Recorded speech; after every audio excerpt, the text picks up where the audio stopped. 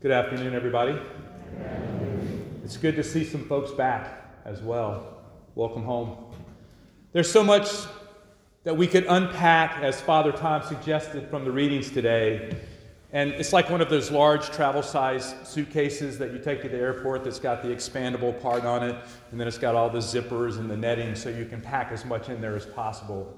So today what I'm going to do is I'm just going to unzipper a couple of the things on the front of the suitcase and talk about that. And the first one is, Jesus took water and he turned it into wine. Jesus took something ordinary and he created something extravagant.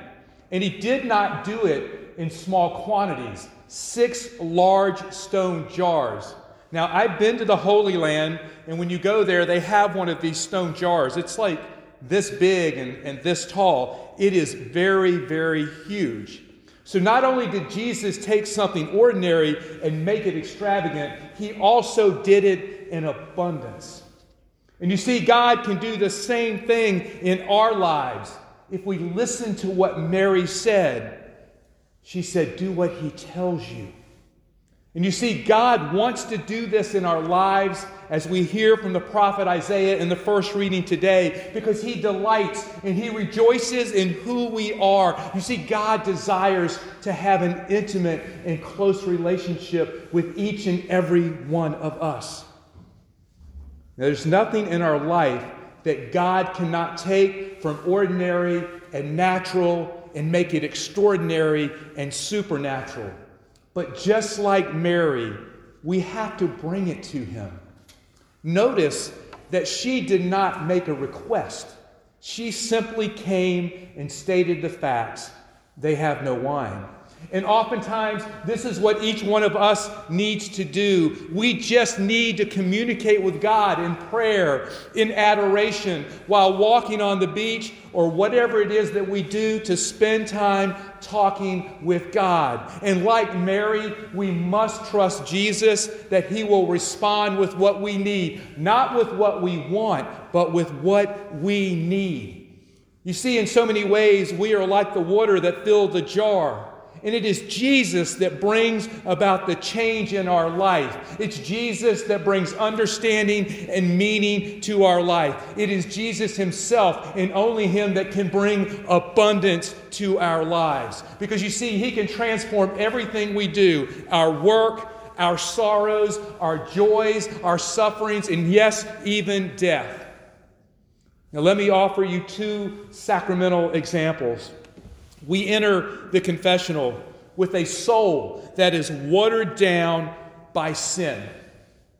And we say to Jesus, just like Mary, here are the facts of how I have fallen short, and I am very sorry. And what does Jesus do? He gives us the wine of his forgiveness and his mercy. We come to Mass each Sunday. We come to offer all of who we are to God, and we say, Lord, here I am, all of me, the whole water jar, good, bad, ugly, imperfect. Lord, it's me, and I offer all of who I am to you today. And what does the Lord do? He gives us back the wine of his body, blood, soul, and divinity. His perfection is given back to us. Now notice that Jesus had the servants fill the jars to the brim.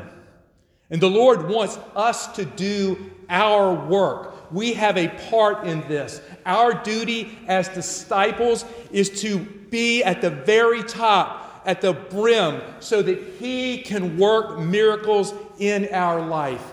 You see, he wants to make use of the gifts that we heard about in the second reading today from 1 Corinthians.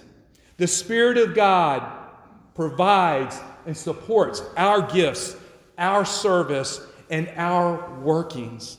And when we take on each day in our life, fully living out a life committed to bringing the message of the gospel to the world, the Lord uses and turns water into wine in the lives of those people around us. So let me give you a couple of examples. There's a lady who lives on the corner of my street at Quartermarsh in Yorktown. And it seems like every day when I'm going home, she's always over at one of the neighbors' houses. and she's bringing them stuff. And every one of the houses that I see her going to, these are all people that are mostly homebound and elderly. So she is carrying out the corporal works of mercy right in front of me. So not only is she turning water into wine in the lives of those people in my neighborhood, she's doing it to me too. She's calling me to service by her actions. So I had a parishioner, another example, text me the other day saying that they were praying a novena to St. Peregrine for me and other people who are survivors of cancer. This person knows that I have my 6-month checkup this month. This gave me such a sense of peace, which I found myself then reflecting on Thursday while I was in adoration. You see, God is using her to turn water into wine through the power of prayer. And then there's another couple who does a lot of things down at their retreat center. They are in their 70s, but they have the energy of 20-year-olds. They are absolutely on fire with spreading the word of God. They're starting coffee houses where you play music and have coffee. They're doing seminars and everything they can to bring Jesus to people who do not know him. In their words, it's all about Jesus. They're allowing God to use them to help bring people whose lives are watered down by worldly things so that they can be invited into the wedding banquet of God. In everything that we do in our lives, we have to live with expectation that if we fill ourselves to the brim, ready to serve God, that he will use us to produce signs to the world of his love. If we do not fill ourselves to the brim with this expectation and only live out our faith when it's easy and when it's convenient, then the world is going to fill the rest of who we are. And the world is like oil. And we all know that oil sits on top of water, which means we allow the world to block what God is calling us to do. So let me leave you with a couple of questions. Is your life filled to the brim, ready to serve God? Is your life proclaiming his marvelous deeds to all the world?